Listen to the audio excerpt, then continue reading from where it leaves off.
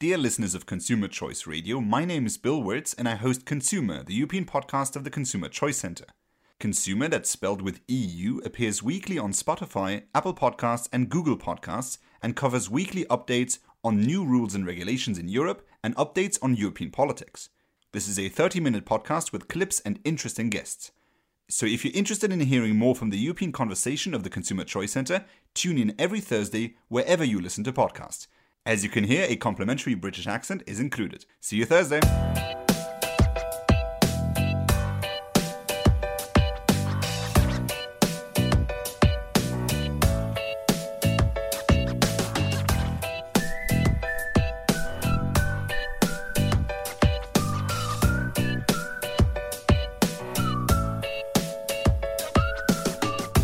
Hello and welcome to Consumer Choice Radio.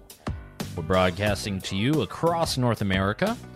This is the internationally syndicated program that focuses on consumer choice, the important news that you need, great interviews, analysis, and more. I'm one half of your host, Yael Osowski. We're broadcasting on the Big Talker 106.7 FM out of Wilmington, North Carolina, and on Saga 960 AM out of the Peel region, Ontario, Canada. Things are going well here on my side of the world. Figured I'd check in with my colleague David Clement in Toronto. David, I'm throwing the nickel at you. How you doing today? Oh, doing all right. Starting to feel like spring is in the air, but for most Canadians, we know that that is a naive opinion to have because we are now through our first winter, and that is usually compounded by a second winter when we get a random snowstorm at like the end of March. But yeah, not doing too bad. Lots to talk about. We have great guests this week. Some fantastic guests. I'll let our listeners know who is on the docket for today. Yeah, so great guest that David was able to line up, and myself. So number one will be none other than Mr. Steve Forbes, the famed financier, the titular head of Forbes, the media empire, and former presidential candidate. Someone who's definitely had a big influence in the financial scene and the business world. So a very good conversation with him on everything related to the COVID stimulus bill in the United States and everything related to the markets, democratization of finance, and everything else. So, David, I think that'll be a lot of fun for the listeners. I think we'll put that up for segment one. Yeah, and funny enough, this week I was randomly watching Jeopardy, and none other than Steve Forbes was the answer to one of the questions about the American media and business space. So, I thought he would have been the guest host or something. That would have been even better, right? That would have been cool. He's on Jeopardy. It's like, all right, you guys can check me on Consumer Choice Radio coming up this week. Yeah, so that's segment one. We'll be talking to Steve Forbes, a great conversation, so please do stick around for that. And then we'll also be speaking with Dr. Kimberly Josephson. She's an assistant professor of business at the Lebanon Valley College in Pennsylvania. So she's all about business and the understandings of the psychologies behind it, the different theories, and definitely the educating the next generation of business students. And we're talking about some of her articles related to tech, companies, corporations, whether or not they cater to consumers, and sort of the new realm of woke capital, as some people have named it. So that'll be in segment two. Very awesome conversation with her. And, shake it up a little bit. We don't often have university professors. She's also the dean of one of the graduate success centers there. So we don't often get too many academics on the program. I guess we're pretty reliant, David, on normal politicians or business guys or some think tankers.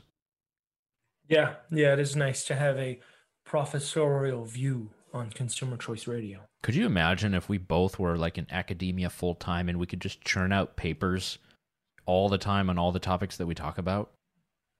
That would be fantastic. You have like research assistants, and I only say that because I was one at one point, just research assistants to pile all the data in together, and you just whip it up into some nice, concise academic argument. Bam, it's in a major journal. You're famous. Yeah, but also nice. because I remember talking to Phil Magnus, I think for this program or another one, and he's someone who, I mean, I don't know, his Google Scholar page is just full of all these papers. I mean, the guy's like, I don't know, 30 something, and essentially writing like 2 papers a month, and it's like the amount of detail you're able to go into, but the entire process just sounds terrible. It sounds much worse than an op-ed editor at a news organization. Yeah, certainly more tedious. I think That the is only true. person I know with that level of writing production is our colleague Bill, who seems to just write while he's sleeping, apparently, because that guy is just a machine.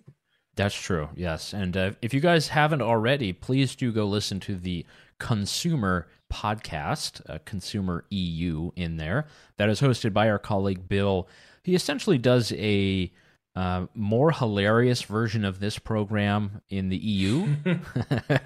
But he has on some very great guests, and he'll have an awesome one this week with Ryan Heath, who's an editor over there at Politico, formerly Politico Europe, and I think he's doing Politico UN now or something like this.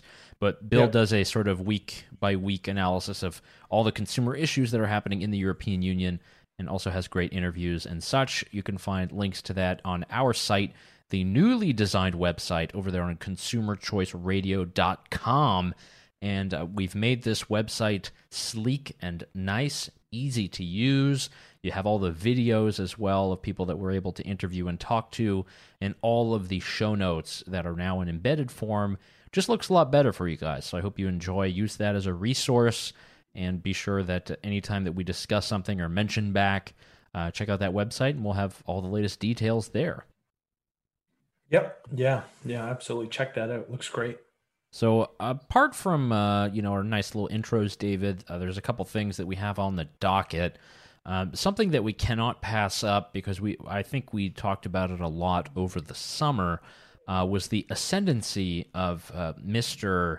Gubernatorial God of the COVID crisis. That is the New York Governor Andrew Cuomo. And I believe we had a very, very, I would say, harsh critique back then that was related to the nursing homes and essentially how many people had passed away because of the policy of sending the COVID-positive patients back in. It did not get too much play. It was somewhat filling up the right-wing news outlets. But now it has come into a full-blown story. It's been covered by the New York Times. He's been grilled about it at various press conferences. And that, added to apparently some kind of sexual harassment allegations, might be the end of our pandemic governor, who was supposed to be the foil to Trump throughout this whole thing.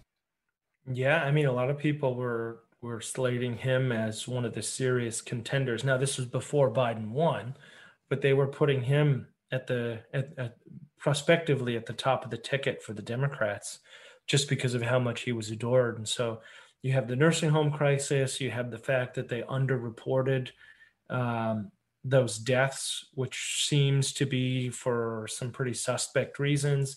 And now you have some serious allegations of sexual misconduct. So it does look like his future is very quickly unraveling.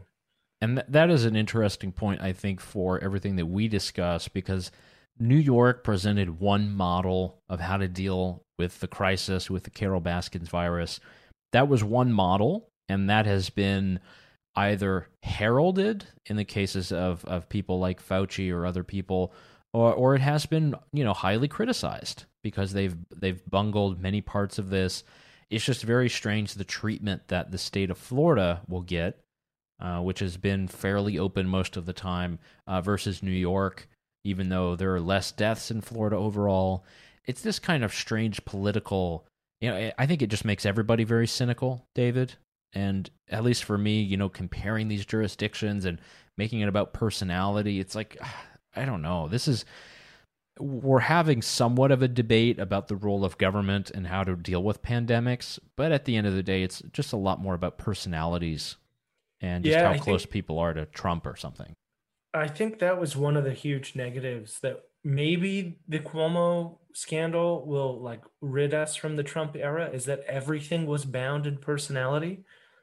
Whether you were pro or against Trump, largely rested on his like personal conduct, which obviously you and I certainly weren't fans of. But then it also applied to people really kind of fawning over whomever was deemed the reasonable alternative.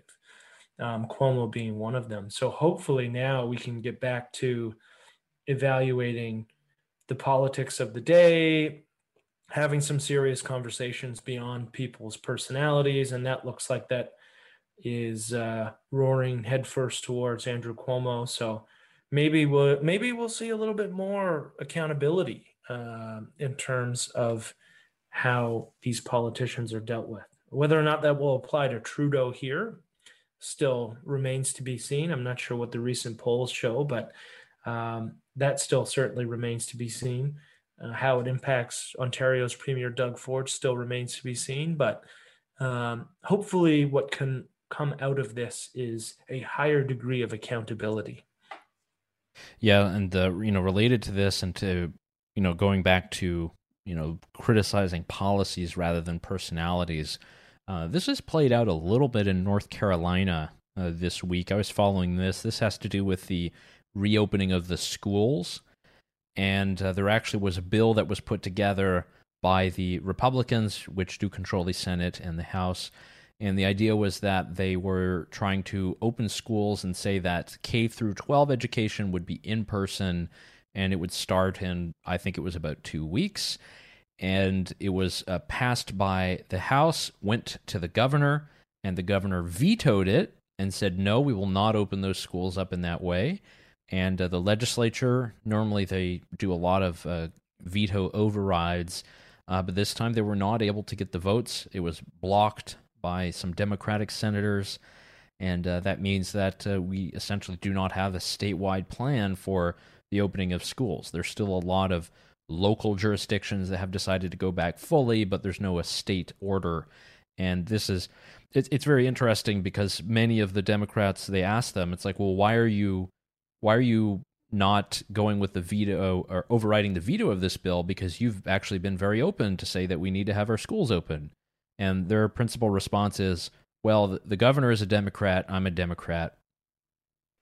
That's it. Yeah, party lines. Yeah, party lines. That's it. There's no substantive, thing. I mean, it's just back to the normal partisan hackery.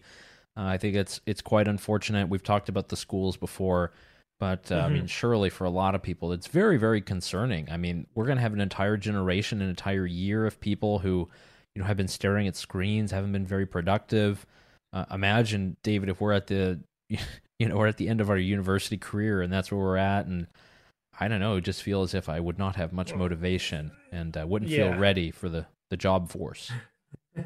No, and I know that it's incredibly difficult, especially for the younger students, to actually try and teach these kids virtually. Like, I mean, one anecdote is one of my nephews who I think he's in kindergarten.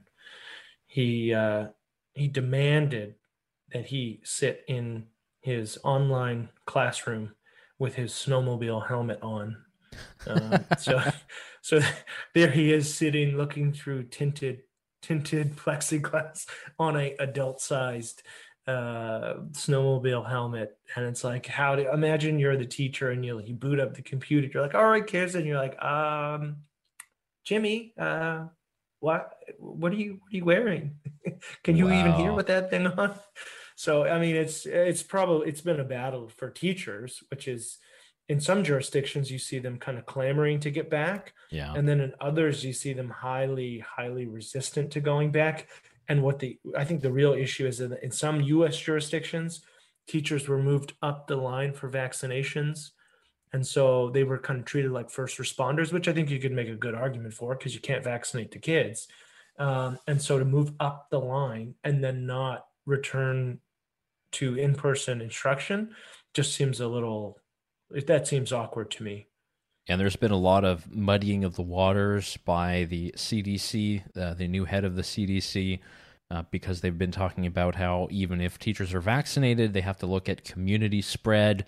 And if the numbers in a community are high enough, that means they're going to keep the schools closed. It's just, all this stuff is insane. And forgive me, that's ableist. I think that's what they say. I think with that, there's going to be a lot more that will come to the fore. I know it's definitely going to energize many people. I mean, there might be a lot of people who, when midterms come around or when we start talking about elections again, they're going to remember how their kids were treated. And I think that's something that we can never discount.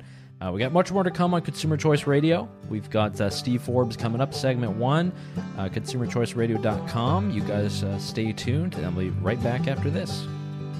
This land is your land. This land is my land. From California. And we are back on Consumer Choice Radio. I have the pleasure of introducing one of our guests for this week's program. He is a recurring guest now on Consumer Choice Radio. Thank you very much for joining us, Steve Forbes. Good to be with you. Thank you. Great. So, I mean, we're on the cusp of a 1.9 trillion with a T trillion dollar COVID relief bill, and we couldn't think of someone better to talk to than yourself about the good, the bad, and the ugly in this bill. So what do you see? What's good? What's bad? What's ugly in Biden's kind of core piece of legislation so early on in his administration? Well, despite the name of the bill, it's mostly a political payoff to the Speaker of our House of Representatives, Nancy Pelosi, and key constituency in the Democratic Party. Only very generously looking at that 1.9 trillion U.S., only about, you take a very generous look at the bill, only about 600 billion really relates to the COVID relief, including checks to individuals of an additional $1,400 to the 600 that went out a few weeks ago. The rest of it is political pork and payoffs. There are over $350 billion to various states and cities. That's a disguised bailout for mismanaged states. They jiggered the formula in this bill to favor blue states, as we call them, Democrat states that have been mismanaged, such as New York, California, Illinois, New Jersey, and others, while the so-called red states get punished, who've managed their finances well. There's a huge payoff of over $86 billion to various union-run pension funds that have been grossly mismanaged and not funded properly. So when you look at the pieces of it, it is really an abomination. If they just wanted to focus on COVID relief, they could do it for a fraction of that price, especially as the U.S. economy continues to show great resilience and strength. Moreover, we've got the third vaccine from Johnson & Johnson now out there, which means by the latest June that we will have what they call herd immunity. And literally hundreds of millions of doses are now going to be produced. So the coronavirus crisis is receding, and the U.S. economy, you look at various measures, whether it's manufacturing, retail sales, and the like, is ready to roar. But unfortunately, the Biden administration is putting obstacles in the way, including this mammoth bill. And one way they're going to finance this bill is by printing of money, and that's going to create problems down the road. Definitely. Steve, this is Yael here. A question that I had is, in the alternate reality of a President Forbes, you talked about how this is not really going to help individual people. What would have been an alternative relief bill that would not have included all of these payoffs? Would that have been sort of just in direct payments again, or perhaps not at all? Or what would a better recovery plan or relief bill have looked like here in the first term? Well, the recovery would have focused on first businesses that were hurt, especially small businesses, by the shutdown from the pandemic. And there's some money in there for that, but what the program called the payroll relief, what they call PPP, payroll relief, is getting only $7 billion. They haven't loosened restrictions on small businesses qualifying for these grants and loans. So in those particulars, in terms of helping small business, they could have done better. It wouldn't have cost much more, and they could have swept away a lot of the, what I think were stupidly conceived regulatory bureaucratic obstacles put in by our Treasury Department. That would have been good. getting money out to help more vaccine distribution, that's fine. If you wanted to do another payoff to people, that would have been fine, even though I'm a conservative and most conservatives oppose it. I was in favor of those individual checks because they're one time, they don't distort the labor market, and they give people immediate relief.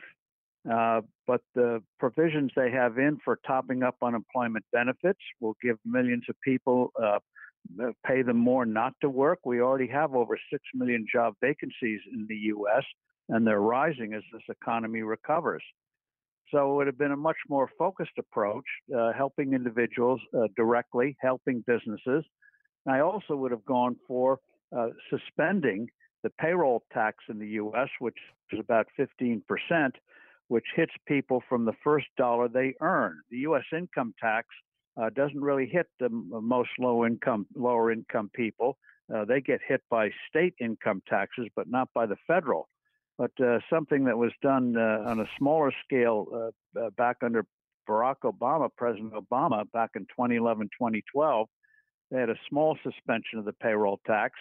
I'd have done one 6 months or 12 months. That would have given both individuals, especially lower income individuals, a big pay increase, and also would have lowered the cost of hiring people by businesses. So it would have been win-win.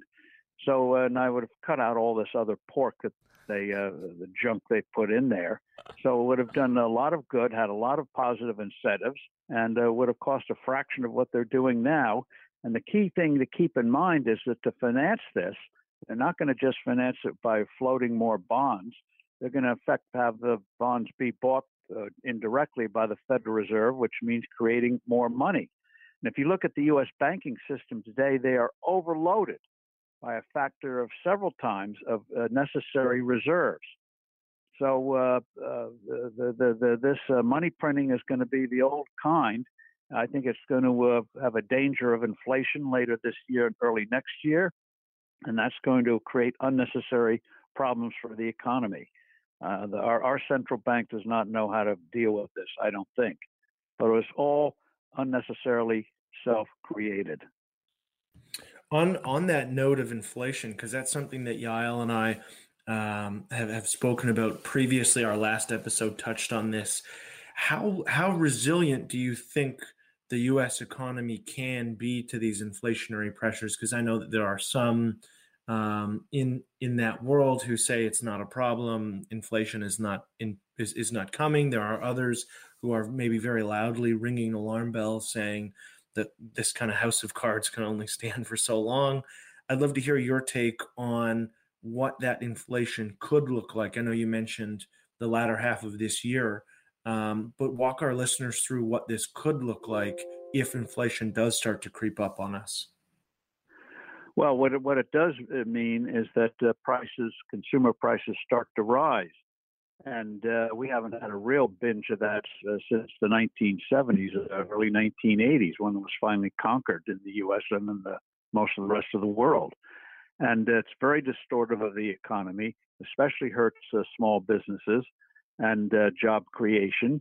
And so it does real harm. And one of the big mistakes is that those who say, printing money doesn't matter anymore, ignoring places like Venezuela, they say it doesn't matter because look what happened after the 2008-2009 crisis. The Federal Reserve did a lot of creation, bought a lot of bonds, what they call quantitative easing. But what gets overlooked is that the banks at the time had to rebuild their balance sheets. They had to rebuild their reserves. And then you had what they call Basel III, which is an international agreement on capitalization for banks. Nobody knows about it. It's one of those obscure things that's out there, but has real consequences. And the Basel III, as they call it, Switzerland, where they did this agreement, those reserve requirements were met months ago by U.S. banks. So U.S. banks are chock full of reserves, unlike with the situation of 12 years ago where they had to rebuild balance sheets. So the money that the Fed creates now is more likely to get shot into the economy, whereas what they call quantitative easing, the huge amount of money creation the Fed did after 2008, in effect went into the deep freeze. Banks parked the money at the Fed, got a little bit of interest on the excess reserves. But we don't have that situation today in the sense that the banks don't have to rebuild their balance sheets. So if the Fed doesn't know what it's doing in terms of sterilizing this massive money creation from these bills that are being passed, and remember, the last bill that was passed in December and previous bills passed last year, COVID relief bills, there's over $1 trillion still unspent. So you've got this new near $2 trillion legislation going through.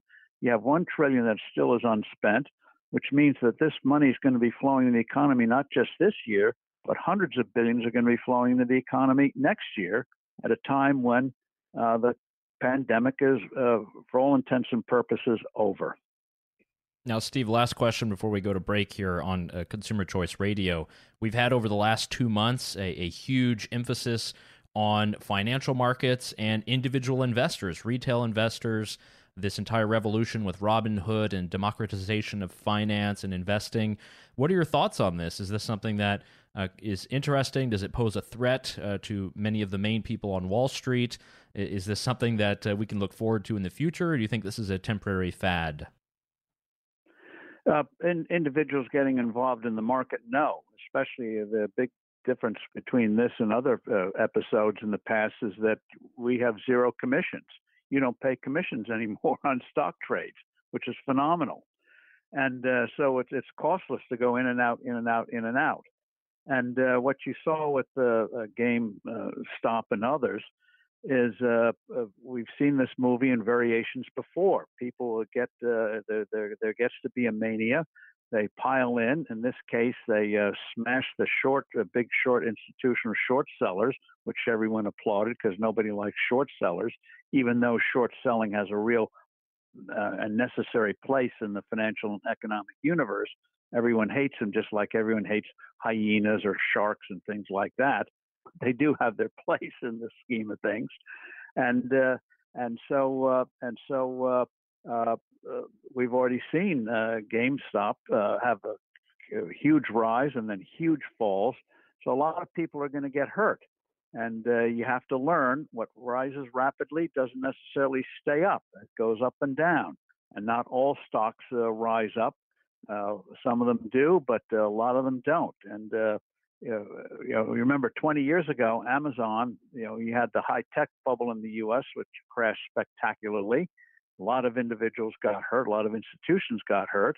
Most of those high-tech stocks went bankrupt, but the few that survived did very well. Amazon had a stock then, was $100 a share, went down when the crash came, went down to under $10 a share. Today, it's over $3,000 a share. So there'll be some survivors, but a lot won't survive, and individual investors and institutional investors always have to learn the lesson. Human emotions can get carried away. You can say it again and again, but it always happens. It's human nature. So this generation of investors, they'll be in the market, but a lot of them are going to learn it's a dangerous place if you're not careful. And one quick follow-up on that, because I know there was a congresswoman who proposed adding additional taxes on trading so that there is a commission. Would that be appropriate policy, or would that just hurt lower income or retail investors? It would hurt, and the politicians are always looking for ways to pick your pockets. And so if they put on a transaction tax, they all get mesmerized. Oh, we can get hundreds of billions of dollars in from this. They don't realize in this high-tech age, those trades can be executed offshore very easily, electronically. In New York State, they are talking about a transaction tax, and both the New York Stock Exchange and NASDAQ made quite clear if they do that in the state of New York, they can easily move their operations to Austin, Texas, or Dallas, Texas. And Texas has already been talking to them, hey, we'll welcome you with open arms. So stop taxing people, reduce the tax burden on people, and by golly, government will get the revenues, because when the economy prospers, government always gets its cut. Well, thank you very much, Steve, for joining us again. It's been about a year since we last had you on. And I hope that if we do have you on in 1 year's time, we are no longer talking about COVID-19 and relief bills and all of this crazy spending. I have a feeling like when we do chat with you down the road, we'll probably still be talking about those things. But it's always a pleasure to have you on the show. Thank you for your insight. Really good fun being with you, and I hope the Biden administration learns sooner rather than later that sometimes less is more. If they did nothing except open up the economy, get kids back in school, economy alone, they'd look like geniuses in 6 months because things would be really booming. Perfectly said. Thank you, Steve. Very much appreciated. Thank you. Take care.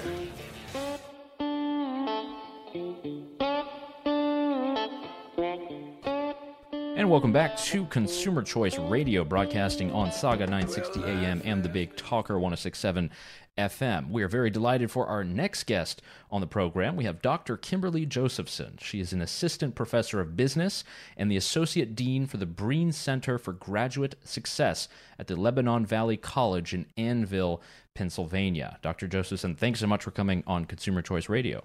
Thank you for having me. Glad to be here.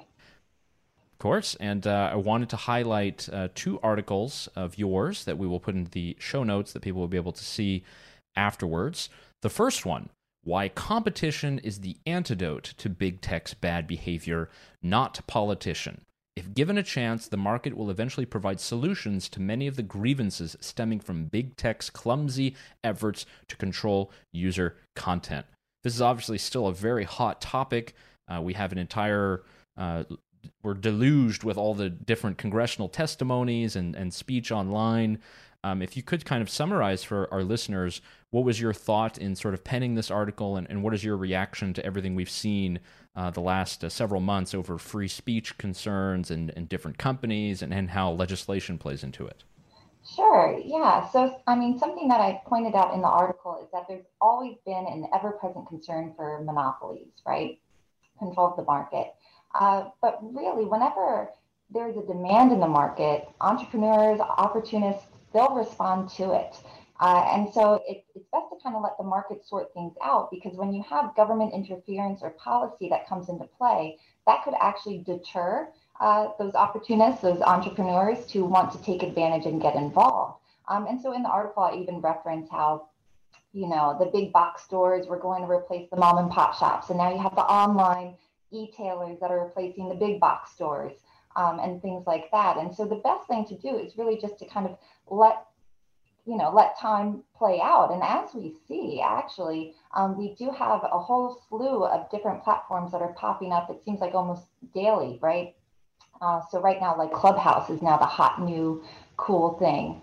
And so these different channels, they'll come about if there's a need. Whenever, you have a supposed monopoly, it's usually because that is the leader in the industry, which means that they're doing something right. So sometimes it takes a while for entrepreneurs to leverage what it is others are doing, learn by doing, and then figure out, okay, how can I do this better? And if this is the top leader, right, I'm going to learn from it, and then I'm also going to try to outperform them. So Facebook and Twitter, yeah, they were the leaders, and in terms of wanting to censorship or things of that nature, in all honesty, that's in their power to do. It's their company. It is their platform. And yes, it's disheartening for those that really were enjoying those free services, but essentially they were even free services. It's not even like they were taking things away from us that we paid for. It was something that we were using, and then, they decided to self-regulate. And I think big tech is even a little unsure of, how they should deal with free speech concerns, because some of them have even reached out saying, hey, government, regulate us, help us. We don't even know how to navigate this. And that's really strange to me. So once again, in my article, I kind of just focus on, hey, do we really want to get government involved? Do we really want more policies? Because once you do that, it's hard to retract it, right? Once government gets, and also we could attribute the success of big tech to the limited regulations that happened early on, because government didn't know how to regulate big tech. If you think in regards to really innovative industries, ones that are growing quickly, it's the ones where government has the least interference. think about Uber and Airbnb and all those and how that sprung up so quickly. And then the government was like, how do we regulate this? How do we, manage it? And it's creating these complications now after the fact. But less interference is usually better, because once that interference starts, it does make it more difficult for new entrants to come in, creates a deterrence maybe for entrepreneurs who want to enter. And once again, it's hard to take away policy once it's put in place.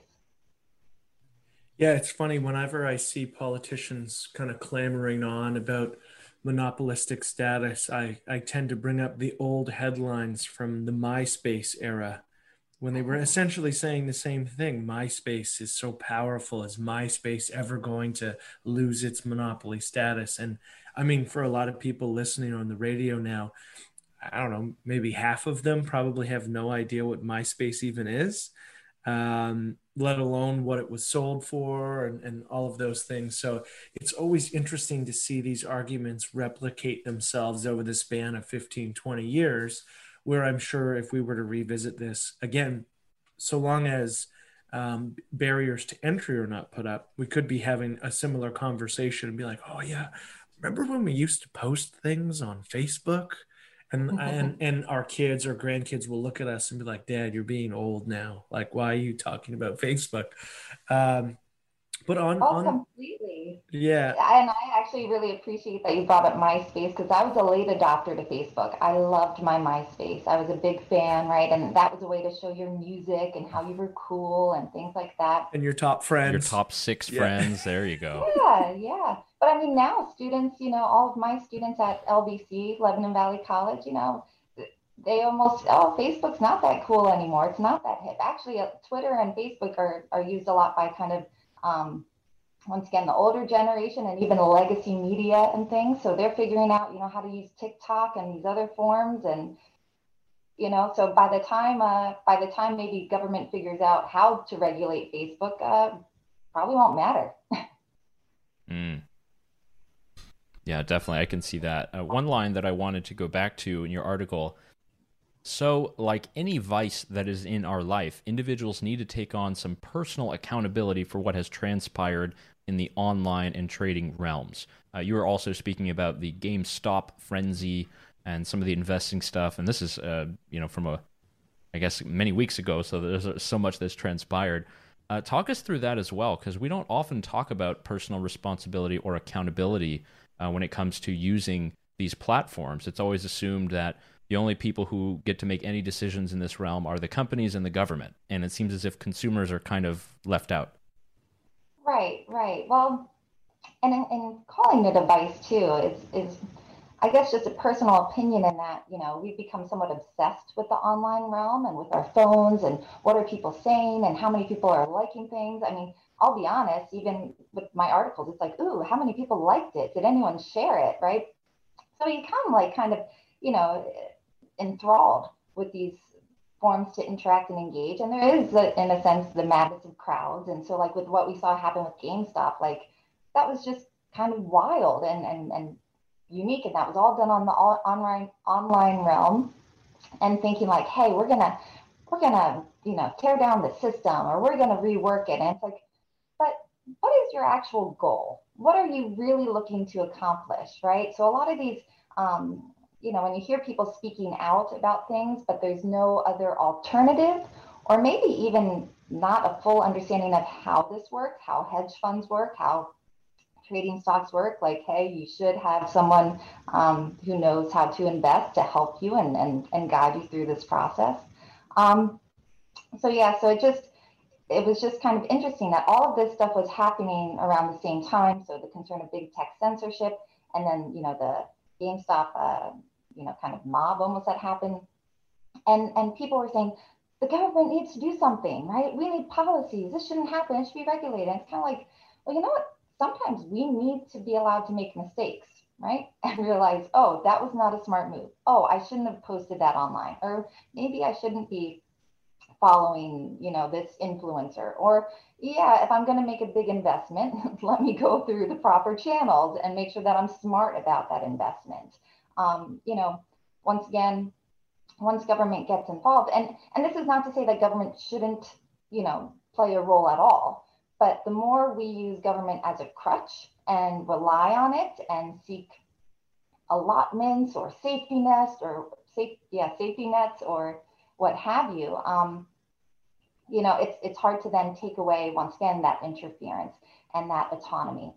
Something I find really interesting, because I am a business professor, so in my courses at LBC, we talk about there's been a real dramatic shift within organizations that focus on the empowerment of employees and granting autonomy and the decentralization of power.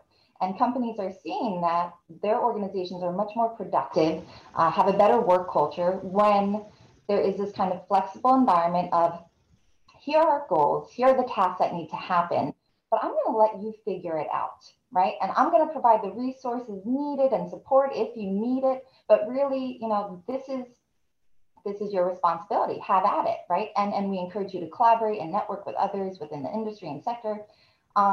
Granting that autonomy and giving that power to employees is proving to have a very positive effect. So I don't know why in society we don't take that same approach. We look really to government as in this kind of top-down control, whereas, you know what, as individuals, we should be engaged in our own communities, in our own societal welfare within those communities, and have that decentralization of power and autonomy in regards to what it is we decide to support or not. Yeah, it's funny. You should send some of that research to Paul Krugman, because he just wrote an absolutely terrible op-ed in the New York Times, basically saying Americans have too much choice. They're too dumb. They make mistakes, and we need to stop that.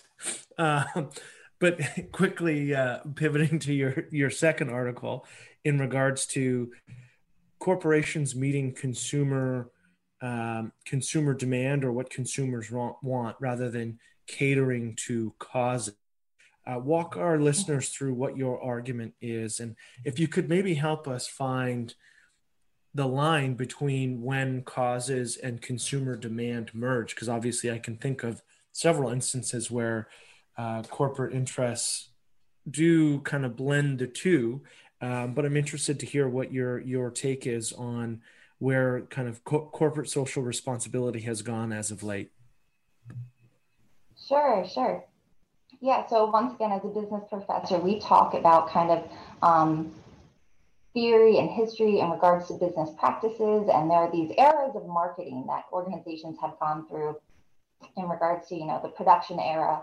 This is what we make, take it or leave it. The selling era, in terms of, okay, we're going to leverage economies of scale, and the more we produce, the more we can sell, and the more we can sell, the more money we're going to make. And then you have the rise of intense competition, where organizations realize, okay, no, we need to have this marketing concept, and not just in terms of what it is we sell, but how it generates value for the consumer. And then also even differentiation strategies in regard to branding, the total offering, the package. So it's not just a car, right? It's the status symbol, it's a certain brand, it has certain features. And then we're at this new era of kind of this, concern for society. And this is another way for companies to differentiate themselves, right? I might have a great, brand. I might have a great slogan. I might really appeal to consumers. But once again, competition is so intense. So how can I further create not just an appeal, but almost an emotional bond with my consumers, right? Because emotions actually serve as kind of like a cementing element in regards to relationships, right? And so organizations look to do that as well. There's also been a push for kind of this stakeholder mindset where organizations, need to think more broadly. I often use, I call it the SPICE model with my students, whereas we think in terms of our stakeholders as our society at large, our partners, so meaning kind of suppliers, distributors, investors, customers, and employees. Those are kind of like your core stakeholders. And if we're thinking about those, right, different organizations might prioritize different aspects at different times. So some might feel like, hey, I need to focus my efforts more towards customer satisfaction, whereas other organizations might say, hey, I need to really focus on my employees. And if my employees are happy, they're going to be more productive and better, which is going to spill over to my customers being happier and better. But this greater focus on societal welfare is kind of a slippery slope because, it's going outside the realm of business. You went into business to produce something, to sell something. We've been speaking with Dr. Kimberly Josephson here on Consumer Choice Radio. She's an assistant professor of business and the associate dean for the Breen Center for Graduate Success at Lebanon Valley College in Annville, Pennsylvania. Dr. Josephson, thanks so much for being on the program. Yeah, thank you so much for having me. On the edge. Though I can barely crawl, I've got to walk where these angels feed a tree.